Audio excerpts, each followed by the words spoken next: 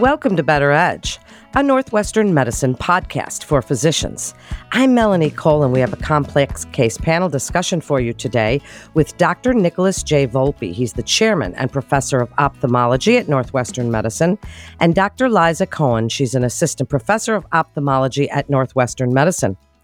Welcome, Dr. Volpe and Dr. Cohen. I'd like to start this podcast today by defining your expertise in this field for other providers and the types of patients that you see. Dr. Volpe, would you please start for us? Sure. I am a neuro-ophthalmologist, and one can be a neuro-ophthalmologist either through ophthalmology or through neurology. I happen to be an ophthalmologist who did additional training in the specialty of neuro-ophthalmology, which deals with, just like the intro to the word neuro, the neurologic problems that affect the eye, and in particular, eye movement disorders, misalignment of the eyes, eye muscle disorders, optic nerve disorders, and brain disorders that affect the way the eye either functions or moves. In addition to the nerves and brain and how they affect the eye and its function, the eye, of course, sits in the orbit and is surrounded by several important structures in the orbit that are involved in its function, including eye muscles and other tissues. And that's where, as you'll hear from Dr. Cohen, we have significant overlap in the types of patients that we care for. Yes. By the way, thank you so much for having us on this podcast. This is really exciting for us to participate in. So I'm Dr. Liza Cohen. I'm an orbital and ophthalmic plastic surgeon. My practice comprises of really three main areas: orbital disease, as Dr. Volpe alluded to, which includes everything from tumors, inflammation, trauma involving the tissues that surround the eye in the orbit, eyelid and periocular disease, including everything from droopy eyelids to skin cancers of the eyelid, other eyelid malpositions, both functional and cosmetic issues. And then the third category of patients I see are patients with tear drain and lacrimal system problems, such as tear drain blockages. And I treat these problems both medically as well as surgically. So I'd like to start off the discussion by asking Dr. Volpe to talk about an interesting case that both of us co-managed together. Dr. Volpe, if you wouldn't mind telling us how the patient presented to you. Sure. And perhaps this patient is the best example of the single symptom that most often overlaps our expertise, and that is a presentation with binocular double vision.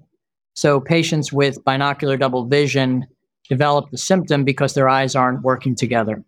And with eyes that don't move together and have different angles to their position, the patient experiences double vision. This particular patient is in her 50s with a history of breast cancer and presented to her oncologist with double vision. The oncologist recognized that one of her eyes wasn't moving normally and sent her along to me for an opinion about what might be causing the problem. In fact, when we evaluated her, as would be anticipated, we were able to identify an abnormality in the way the patient's eye moved. And in particular, she was unable to move her left eye to the left. And when an eye doesn't move to the left, you can imagine there are any number of different things that can cause that, particularly a nerve or a muscle problem. I also recognized that her eye was slightly bulging or had proptosis. And with this combination of an impaired eye movement, an unfortunate history of cancer, and some bulging of her eye, I thought it would be very important to obtain an MRI scan of her orbit to see if there was any structural or space-occupying lesion that could potentially cause her to have this double vision and impaired eye movement. And sure enough, when we did this study, we identified a very lumpy or swollen lateral rectus muscle. The lateral rectus muscle, of course, is the one that moves the eye out or abducts the eye. And once this abnormality was identified, there was a strong suspicion with a very limited differential diagnosis for swollen muscles of a potential spread of cancer. And that's when I turned the case over to Dr. Cohen. Yes. So when this patient came to see me, she had already had an MRI scan of the orbits that Dr. Volpe had ordered. And in talking to the patient about her history, examining her myself, looking at the MRI, the lateral rectus muscle was significantly enlarged. And there's very few things that can cause single muscle enlargement, as Dr. Volpe alluded to. And so given this patient's history of breast cancer with the possibility of spread to that muscle, we decided to perform a biopsy, as this could potentially change the patient's treatment course and she could receive targeted treatment to that lesion.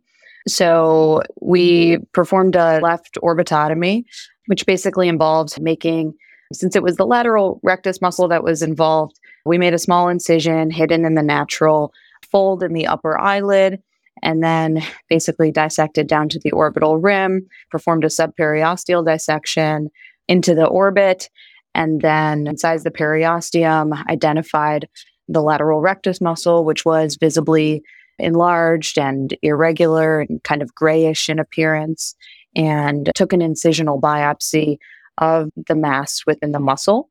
And then we sent that to pathology.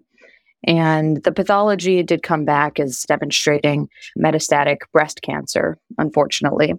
So Dr. Volpe and I consulted with the patient's oncologist. We got her in to see a radiation oncologist, and she received radiation therapy to the left orbit in order to shrink the mass and help with her double vision. And it actually worked pretty well. She did have some residual double vision. So I asked her to see Dr. Volpe again to see if there was anything that could help relieve that. But she did experience a lot of improvement, even just with the radiation. So just coming back to this symptom, which is probably the most common one that overlaps our expertise, that is double vision. It obviously develops because of impaired eye movements, and in this case, because of a muscle that actually wasn't working or it was not performing its function. So her eye was turned in, or she had an esotropia. Can there be any number of different ways that we could help her manage the symptom while she is being treated for a systemic disease? We'd anticipate probably at least a 6-month period necessary for the muscle, if you will, to heal as much as it's going to. And then we would have options to temporize either by using prism glasses, or of course the patient could just wear a patch to block the double vision by covering one of her eyes. In this case, a prism glass would expand the field of single vision, so she'd be able to see some single, but not when she looked in extreme directions. Ultimately, depending on how she was doing systemically with her cancer, she would be an excellent candidate for my own area of surgical expertise, which is the management of double vision in adults through eye muscle or strabismus surgery.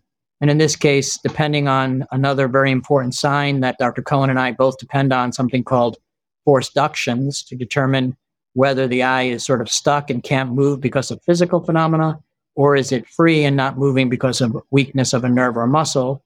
We could then do a combination of either strengthening or weakening either that muscle or the muscles that it's paired with or opposes in the left eye, or even working on the other eye to restore a more coincident or simultaneous movement of the eyes and relieve the double vision.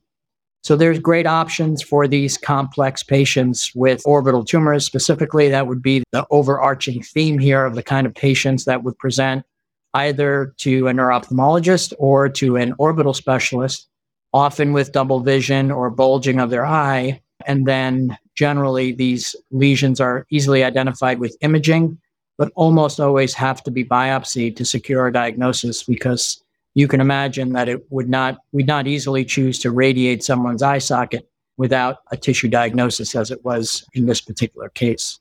So that's, I think, a good segue into perhaps speaking a bit about the most common disease that overlaps Dr. Cohen and my expertise, and specifically that is thyroid eye disease. So there are a host of patients well known to both internists and ophthalmologists that develop thyroid eye disease, classically in the setting of hyperthyroidism, but occasionally without any known thyroid disease, that present with a very typical group of symptoms that might first come to Dr. Cohen's attention, which I'll let her talk about in just a second, but may also come to my attention because the process primarily causes inflammation of the muscles and fat in the eye socket. That, as you can imagine, can impair eye movements and once again lead to double vision, and in rare cases can cause the muscles to swell so much that they compress the optic nerve and cause vision loss that would present to a neuro-ophthalmologist. So you can see here a disease that primarily affects the eye socket and its contents can have protein manifestations that would present to either of us, to me with either double vision and or vision loss from optic neuropathy, and to Dr. Cohen with the more classic orbital signs. And I'll ask her to comment about those at this point. Yes. So I see many patients with thyroid eye disease. And the thing about this condition is that it can present in a variety of different ways. As Dr. Volpe mentioned, this is an autoimmune condition that affects the fat and the muscles within the orbit and that surround the eye socket. And because the disease causes inflammation and fibrosis of these tissues, the most common presenting signs tend to be inflammatory signs, so edema, erythema of the eyelids and the ocular surface, eyelid retraction or the eyelids being more open than they should be, difficulty moving the eyes and double vision, as Dr. Volpe alluded to, as well as bulging of the eyes or proptosis. And so patients can present with all of these symptoms, with one or two of them. And that's really where he and I work together. If I see a patient that comes to see me, they have some bulging of the eye, but they also have double vision, they might require multiple different forms of treatment in order to manage their symptoms, whether that be systemic medication, which can help manage their symptoms, or whether it be surgery or just supportive medication. And then there's also things that, I'll let Dr. Volpe talk about that can be done to help alleviate double vision. But there's many different ways that we can treat these patients. Medically, there's medications such as targeted immunotherapies, which are on the horizon for our field, with the newest one being teprotumumab, which has led to great success in terms of alleviating a lot of these patients' symptoms. There are other medications in the pipeline. There's always the nonspecific anti-inflammatory medications such as systemic steroids and a few others. And then there's always surgery that can be done in terms of relieving proptosis, for which we can do an orbital decompression. There's eyelid retraction surgery that can be done to normalize the position of the patient's eyes. And then, of course, aesthetic eyelid rejuvenation, such as upper and lower blepharoplasty, which can be done for any puffiness or swelling that's bothersome to the patient. So Dr. Volpe, what sorts of things can you do for these patients with thyroid eye disease who come to see us? Sure. Thank you. This is a whole new era in the management of this very, very challenging condition that can be both disfiguring and as well very disruptive to patients' life because of both the discomfort and the bulging and the proptosis, and then the symptoms that develop, particularly irritation, tearing, eye discomfort that Dr. Cohen talked about, and then the more structural problems that can develop because muscles are diseased or either swollen so much that they're affecting the optic nerve. And the introduction of teprotumumab, which is an insulin growth factor receptor blocker, which really has revolutionized the management of this disease. We think we're going to slow it down and see some of the less of the complications that we've seen over the last few decades in these patients, but the most concerning ones that do develop, and we're not sure yet whether teprotumumab is going to change the frequency of this, is the stiff eye muscles develop restriction. As I mentioned, if we were to try to move the eye, it doesn't move normally. The eyes move at different speeds to different extents. And again, patients develop double vision. Once the double vision has been judged to be stable, we can sometimes, again, manage it with prism, which is glasses, which are surprisingly effective, even though the deviation seems to be very different in different directions. We can give great relief from prism, but also, again, the use of adjustable suture strabismus surgery in these patients can really restore eye movements by taking restricted muscles off the eye, reattaching them in different places so that they act differently and restrict differently, and thereby reestablish alignment. The use of an adjustable suture allows us to change the outcome of the surgery the next day to get the muscles just in the right position. This is something that's added as part of the rehabilitation Dr. Cohen would do with the eyelid, sometimes with the decompression. There is a small subset of patients that Dr. Cohen alluded to that in their acute phase, the muscles get so big that they threaten the optic nerve. The apex of the orbit becomes very crowded and compresses the optic nerve. This is a medical and sometimes surgical emergency, which requires either prompt treatment with steroids and more likely orbital decompression, where the bones are literally broken away from the eye socket to make more space for the muscles and the contents of the orbit. And that's a procedure that Dr. Cohen does to manage these patients. But from a neuro-ophthalmic perspective, we're good at identifying the optic nerve problem and as well managing the double vision. I thought we'd spend the last couple of minutes just talking about two quick things. The first is the variety of things that present in the setting of closed head injuries that overlap our expertise. So obviously patients with closed head injuries have varying degrees of orbital trauma in addition to brain trauma.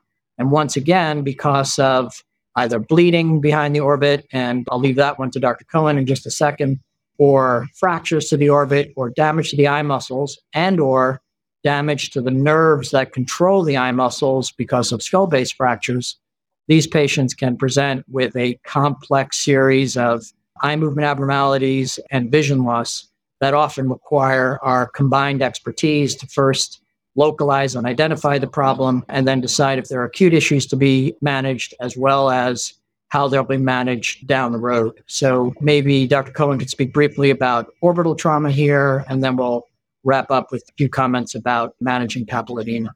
Yes, thank you, Dr. Volpe. So as you alluded to, both of us see lots of patients who present with trauma to the eye socket as well as the brain. And sometimes these injuries can coexist. For example, in the case of motor vehicle accidents, oftentimes these patients can have many complex injuries involving both the face and the eye socket as well as the brain.